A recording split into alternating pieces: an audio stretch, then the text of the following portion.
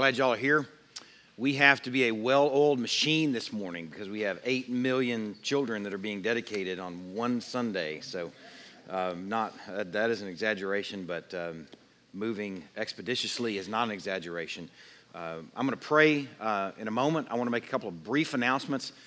Scott gave a thorough list of announcements there. I want to add to something there. I want to add to this all hands on deck sort of announcement that Scott shared for our children's ministry. When we came here 15 years ago, there was one wee baby in the children's ministry, and it was Daniel McGraw, and that's it. And the Lord has been gracious. He has blessed us numerically with our church has grown from the nursery and the children's ministry upward, and we can celebrate that. We can enjoy that, but we need to participate in that as well. If you are, two thoughts. If you're a member of Crosspoint Fellowship and you're not participating in the children's ministry, I just implore you. You may be involved in another ministry. You may be involved in other ways at Crosspoint. And man, I'm thankful. We are thankful for that. But the children's ministry needs every member involved. Every member involved. I'm committing to, when I'm on sabbatical, serving in the children's ministry because I won't be standing here twice in a row on Sunday mornings. I want to participate. And Christy McGraw can vouch that is really hard for Ben McGraw. I don't change diapers. So just take note of that where you place me. No dirty diapers. I'm done with that. Okay. If you're not a member and you've been visiting with us for some time and it's clear that you should be here and you just haven't membered yet, we haven't put you to work because you're not a member. So please, nobody's forcing you to do that. It's just the encouragement and realization that you're sort of on the receiving end of ministry that you're not participating in. And you need to make that official so you can be participating in something that is blessing you right now. Okay. The other announcement. We have those pictures? Yes. Put that up. Put that up of Sheila and Buddy. Y'all stand. Stand up. Sheila and Buddy. Come on, Sheila. You got to stand. These two right here are getting married tomorrow. Tomorrow at 5:07 right here. So if you don't have plans, y'all can sit down now. If you don't have plans, here's a real picture of. This is a real picture, but here's a more normal picture, right? There's two? Aren't there two? Yeah, and there's Coleman in there. Awesome.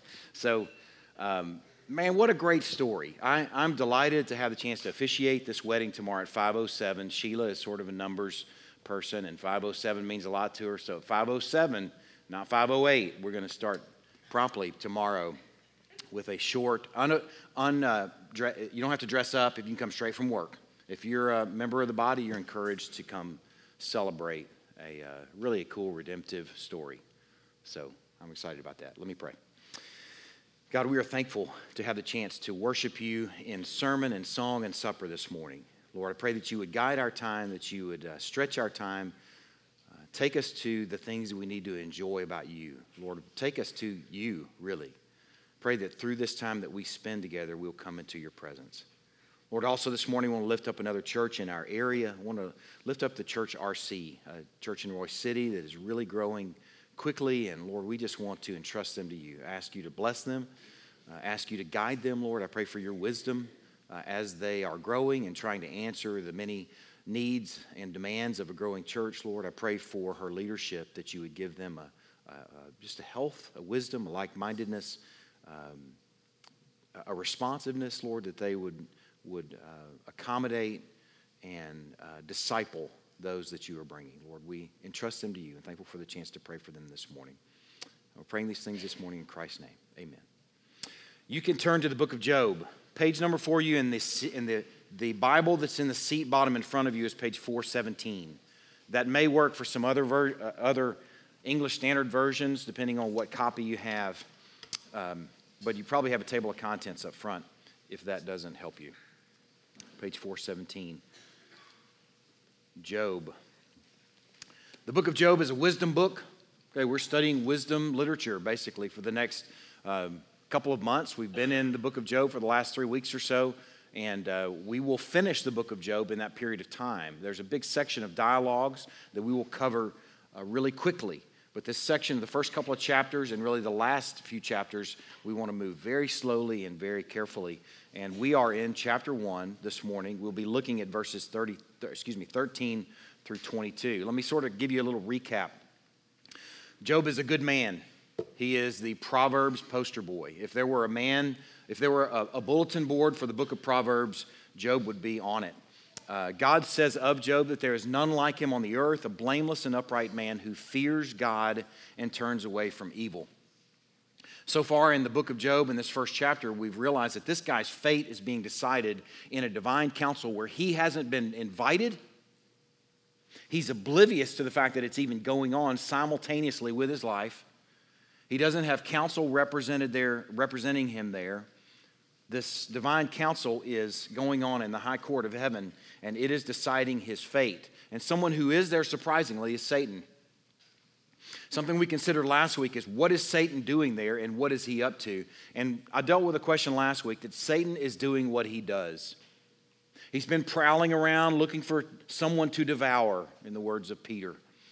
He's been walking the earth looking for somebody to mess with. And here in this divine council, he's also doing something else that he's great at. He's accusing. His name actually means accuser. He's accusing Job of being a mercenary, of his faith really being a mercenary faith where he's really just in it for the loot. He's accusing Job ultimately, functionally, of being a hypocrite. That you don't really love God, you just love what God does for you. And he's also accused God of underwriting that mercenary faith by protecting him and blessing him with all the goods. We considered last week that Satan is doing what he does in chapter 1.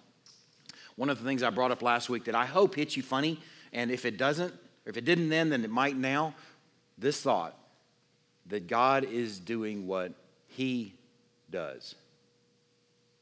In verse 8, it's really a shocking development in this story. Just look at what happens here in verse 8. Satan's been prowling around looking for someone to devour, and the Lord said to Satan, "Have you considered my servant Job?" You hungry?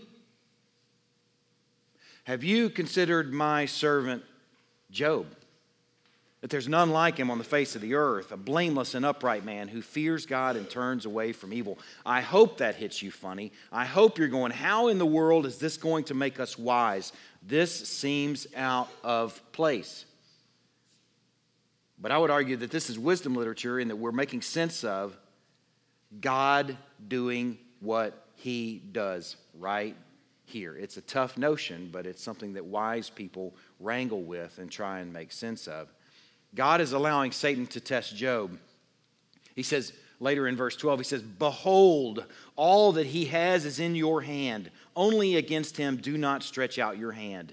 So Satan went out from the presence of the Lord and really got to work.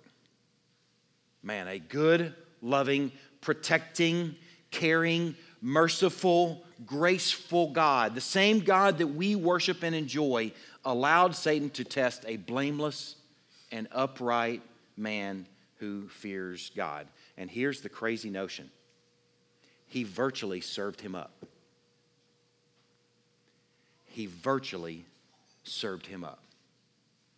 So let's see what happens in verse 13. And we're really only going to go as far as verse 18 this morning, I think. We're just for our sake of time, and next week we will look at the rest of chapter 1. As I read this passage, I want to encourage you to look and listen for repeated words. That's Bible Study 101. Look and listen for repeated words and phrases, and also think about some of the imagery that comes to mind in this passage. Now there was a day when his sons and daughters were eating and drinking wine in their oldest brother's house. And there came a messenger to Job and said, the oxen were plowing and the donkeys feeding beside them, and the Sabaeans fell upon them and took them and struck down the servants with the edge of the sword. And I alone have escaped to tell you.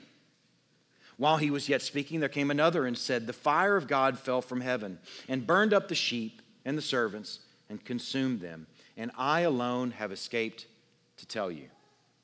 While he was yet speaking, there came another and said, the Chaldeans formed 3 groups and made a raid on the camels and took them and struck down the servants with the edge of the sword.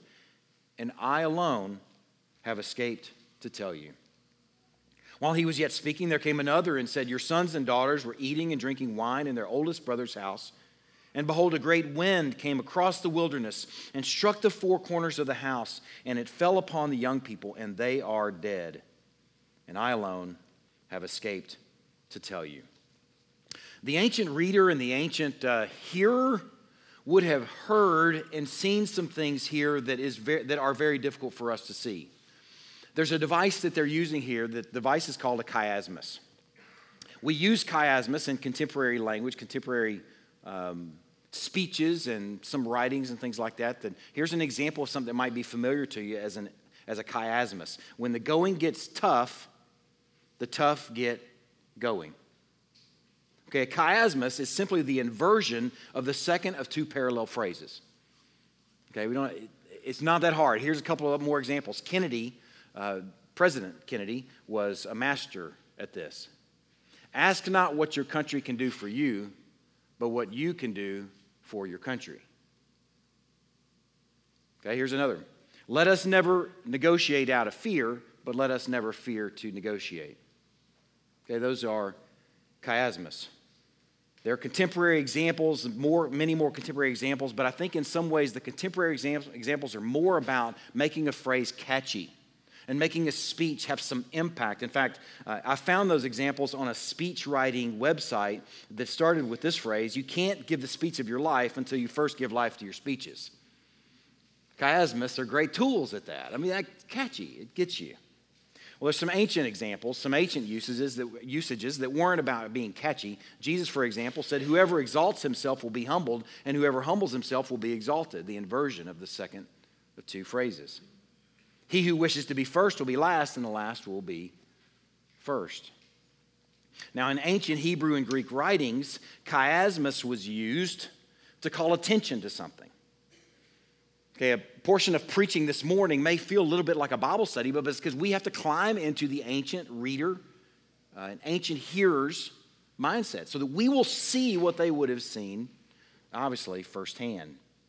I want to show you, if I can, the chiasmus in this passage that will help you make sense of what God is up to with Job. Can you put my sandwich up there? I think we're early enough in the morning where it's not dangerous. In the second service, the sandwich might be a problem. But for now, I'm just going to leave this sandwich up here, and I'm going to sort of help you visualize the chiasmus in this passage. Okay? You may have been paying attention to repeated phrases. There is a repeated phrase in there that's a lob.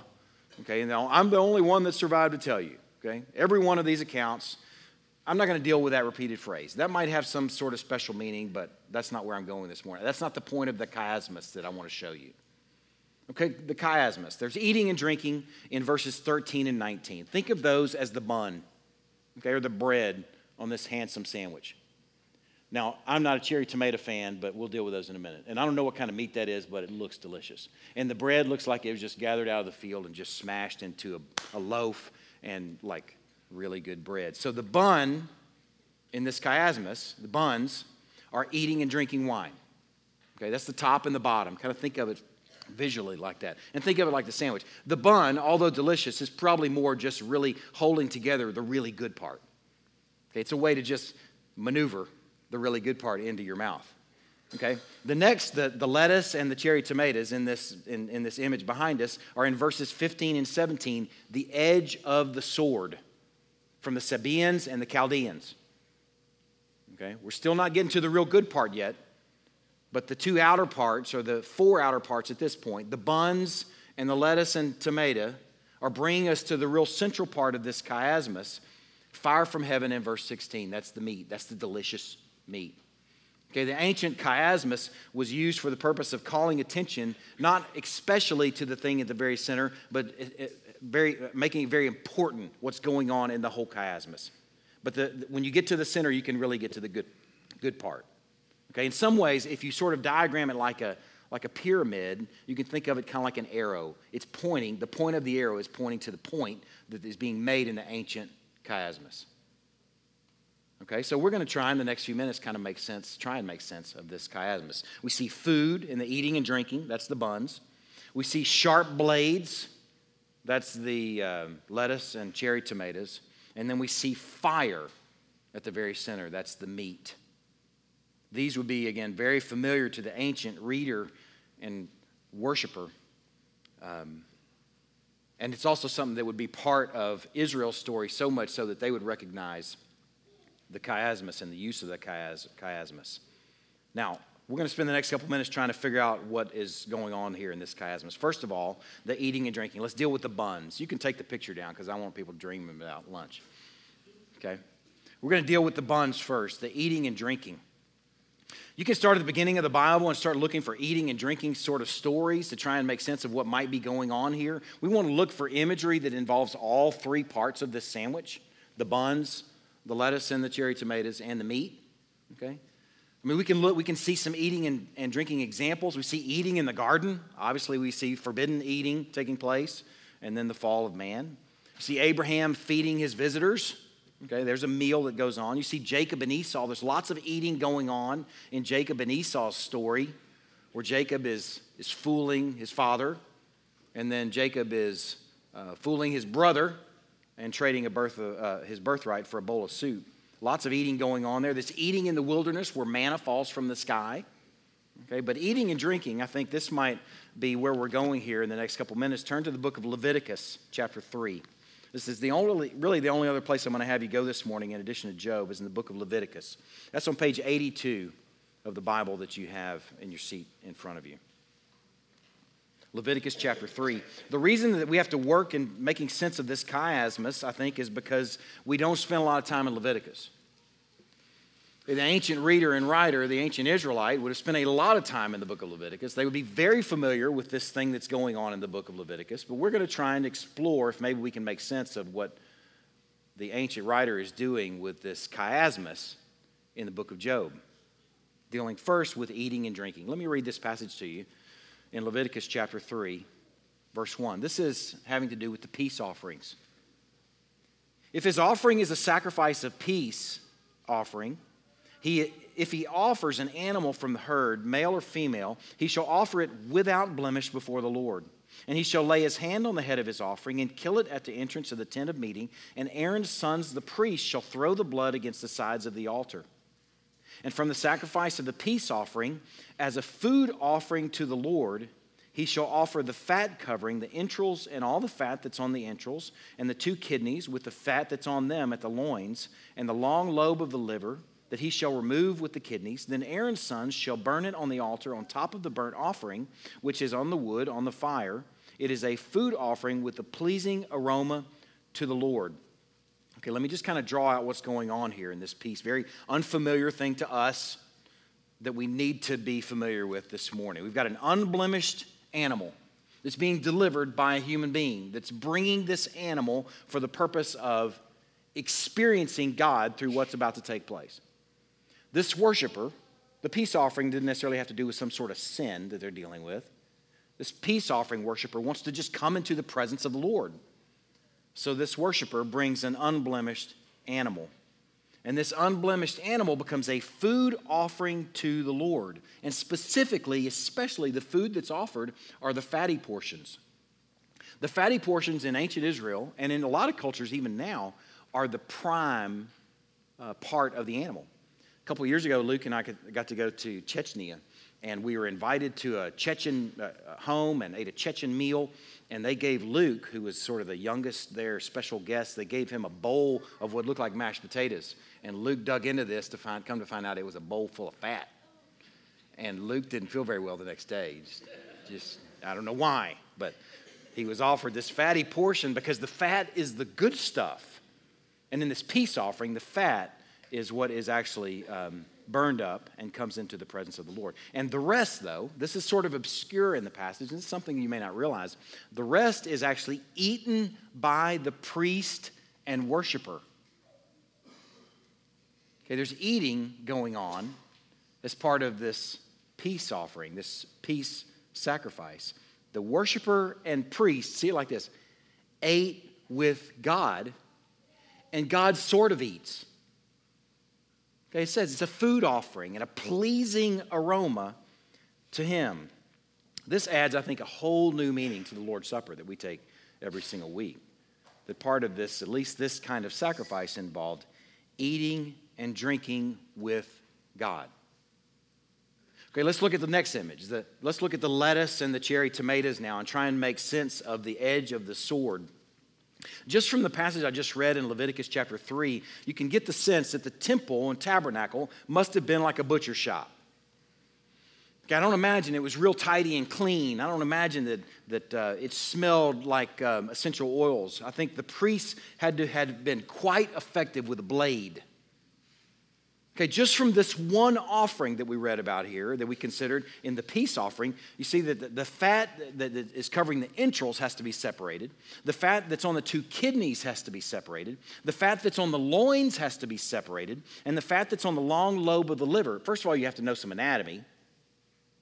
You have to know what a liver is, the long lobe and the kidneys.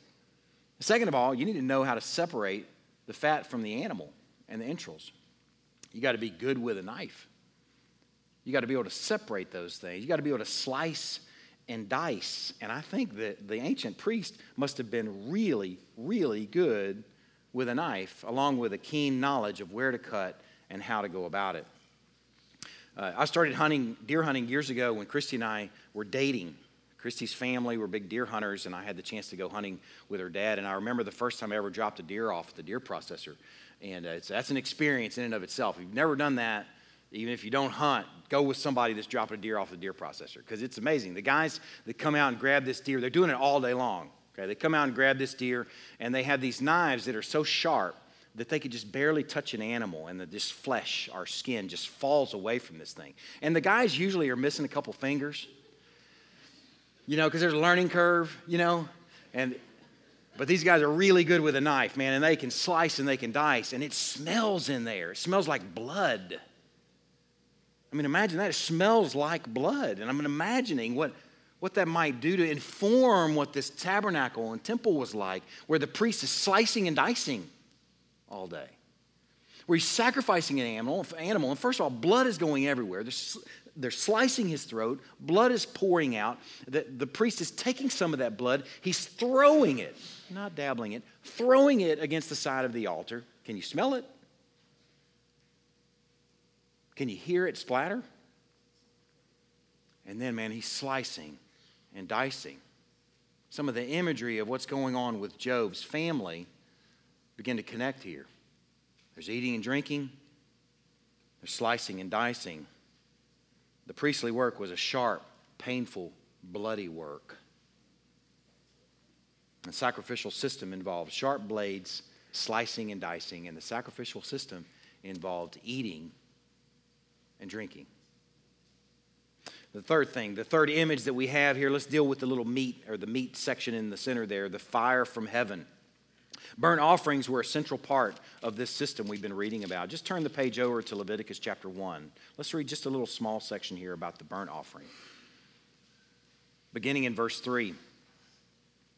If his offering is a burnt offering from the herd, he shall offer a male without blemish. There's a little theme there. He shall bring it to the entrance of the tent of meeting, that he may be accepted before the Lord. He shall lay his hand on the head of the burnt offering, and it shall be accepted for him to make atonement for him. Then he shall kill the bull before the Lord, and Aaron's sons, the priests, shall bring the blood and throw the blood against the sides of the altar that's at the entrance of the tent of meeting. Then he shall flay the burnt offering and cut it into pieces. That's removing the skin from the animal. And the sons of Aaron, the priest, shall put fire on the altar and arrange wood on the fire. And Aaron's sons, the priest, shall arrange the pieces, the head and the fat, on the wood that is on the fire on the altar. But its entrails and his legs he shall wash with water. And the priest shall burn all of it on the altar as a burnt offering, a food offering with a pleasing aroma to the Lord. Let's just draw out some of the ingredients here. First of all, we're dealing with, in this case, an unblemished male. The peace offering could be a male or female. In this case, it is an unblemished male. The worshiper brings this to deal with some sin issues so that he can be in good standing with the Lord. He lays his hand on the head of the animal, saying, "This is my replacement," is what he's saying. And then he slices his throat, kills the animal. They flay the animal, they cut it up, slicing and dicing, and they burn all of it on the altar with fire. And this too becomes a food offering. I want you to become acquainted with the word. It's just a parking place, so don't be turned off by the notion of a parking place, a word that might be unusual to you. That's the word sublimation. It's a chemistry word. Okay, the word sublimation actually means a transition from a solid to a gas without passing through liquid form. Okay, that's a chemistry way of describing what happened on the burnt offering every single time a burnt offering took place. It happens as an offering where a worshiper brings an unblemished replacement and places his hand on the animal's head, cuts the throat, the blood is drained, the priest slices and dices like a butcher. Entrails, fat, skin, bones, meaty portions are all separated, and then it's all burnt up on the altar. And the outcome is a satisfying aroma to God, because this thing, this replacement for the worshiper, is sublimated through fire into the very presence of the Lord. The worshiper then, through the substitute, is sublimated into the presence of God. And that's what's going on with the burnt offering worship.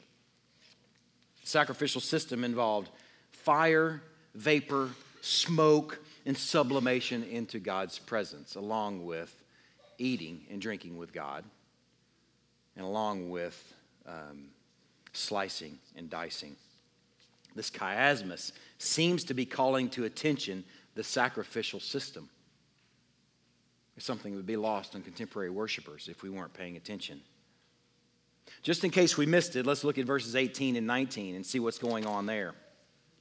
Verses 18 and 19 of this passage.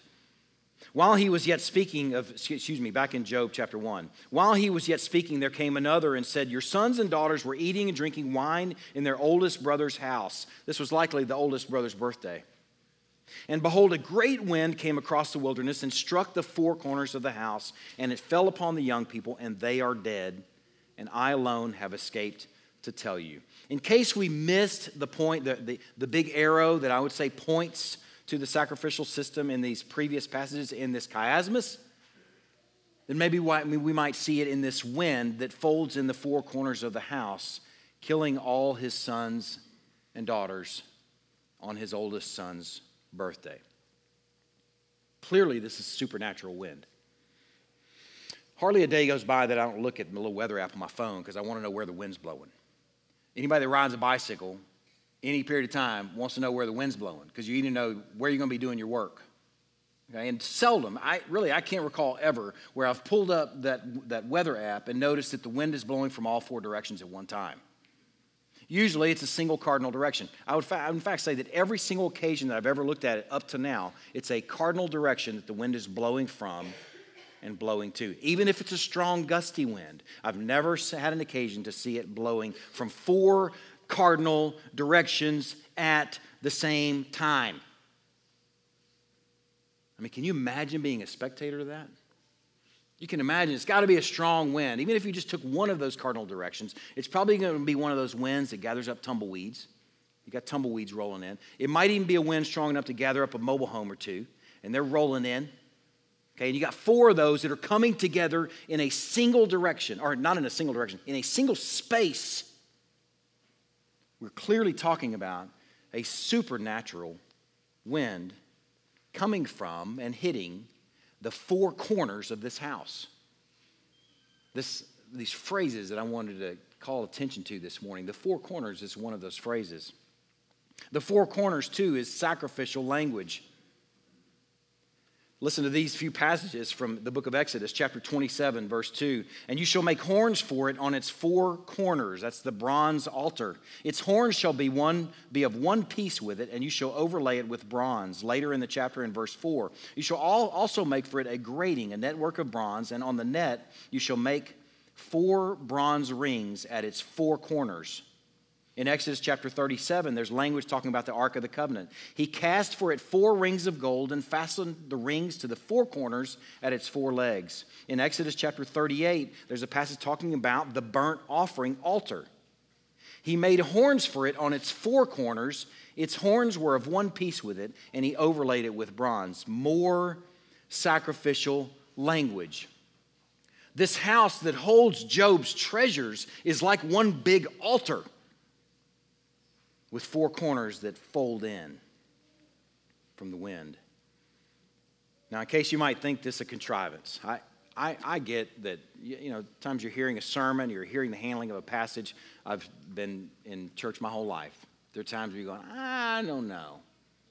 I'm not sure I'm buying that. That might be a little bit of gymnastics there. Let me just ask you to consider this. If you think this might be a contrivance, I want you to consider, where did these catastrophes come from? Well, the edge of the sword came from the Sabaeans and the Chaldeans. Okay, we know that. Where did the fire come from? The fire came, it says, from heaven. The fire came from heaven. Another place that you might think about where that happened is where Elijah does battle with the prophets of Baal. The fire came from heaven. And the wind, the word for wind there is the same word that's used to identify the Holy Spirit in Genesis chapter 1. Where the Spirit, the Ruach, the wind of God, is hovering over the face of the waters. It had the sense here that the Ruach is the same word that the Holy Spirit folded the four corners of this house in like one big altar. It was a supernatural wind targeting this house full of Job's children, and it appears that it came from God. I think the point I want to make this morning with this chiasmus, I think the point that develops in this chiasmus and the point that develops in the wind and what happens to the four corners being folded in this house is that this passage looks like God sacrificed Job. Now, I told you, I hope you're sort of bogged down on that. God doing what he does here, I don't know if I like the thought of God serving someone up.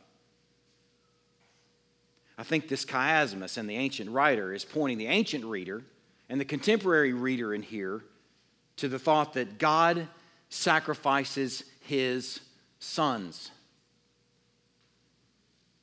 God sacrifices his sons. He's doing here what he does. It's not the only time he's done it. Deuteronomy chapter 4, verse 20 says, the Lord has taken you, speaking of Israel, and he's brought you out of the iron furnace, out of 400 years of the iron furnace, out of Egypt, to be a people of his own inheritance. He could have liberated them in year one. But God's doing what God does. In Isaiah chapter 48, verse 10, this is speaking about the exiles. He says, I have refined you, but not as silver. I have tried you in the furnace of affliction. God doing what he does with his sons. He spoke of Israel as his son. Seems that's the same thing he's done with Job. Do you think he might be doing that with us? Romans chapter 8, verse 16 and 17 says, the Spirit himself bears witness with our spirit that we are children of God. Let's just import the language, sons of God. And if children, then heirs, heirs of God, and fellow heirs with Christ, provided we suffer with him, in order that we may also be glorified with him. It seems God is doing what he does. He sacrifices his sons. Two thoughts that might help you with this notion. First of all, God sacrifices good things, not ugly things. He didn't call for the three-legged lamb and the buck-toothed lamb. He called for the unblemished and fine thing to be sacrificed and offered. And that's what Job was, the finest in the East. A man who was blameless and upright and feared the Lord. Now, let me just to tell you that there's some suffering that you can experience just because you're being a bonehead and because you've been a knucklehead and you have sent yourself headlong into sin and you're dealing with the consequences. The suffering that I'm speaking of right here is the kind of suffering that was not a result of your sin. It might be someone else's sin, it might be circumstance, it might be whatever that you can't put your finger on, but sufferings that we all go through that are not our fault. That's what this book of Job is about. He holds fast to his integrity throughout the book, saying, my sin did not cause this. And his friends are saying, yeah, it did. It must have. Because good things happen to good things happen to good people, bad things happen to bad people, so you must have sinned. Man, I want to encourage you with the notion that God sacrifices good things, not ugly things. Job was unblemished and blameless. Your suffering may not be the result of sin at all. It may be a God that's working glory in you, sublimating you through suffering into his presence. Man, I just want to hope. I hope that helps you maybe reframe some stuff. Some stuff in your life that's either going on right now or has gone on, or stuff that you see those who are dear to you that they're having to go through, where you can sort of make sense of it. That God has given us a chance to reframe that and see that, man, he's not messing with you. He wasn't snoozing.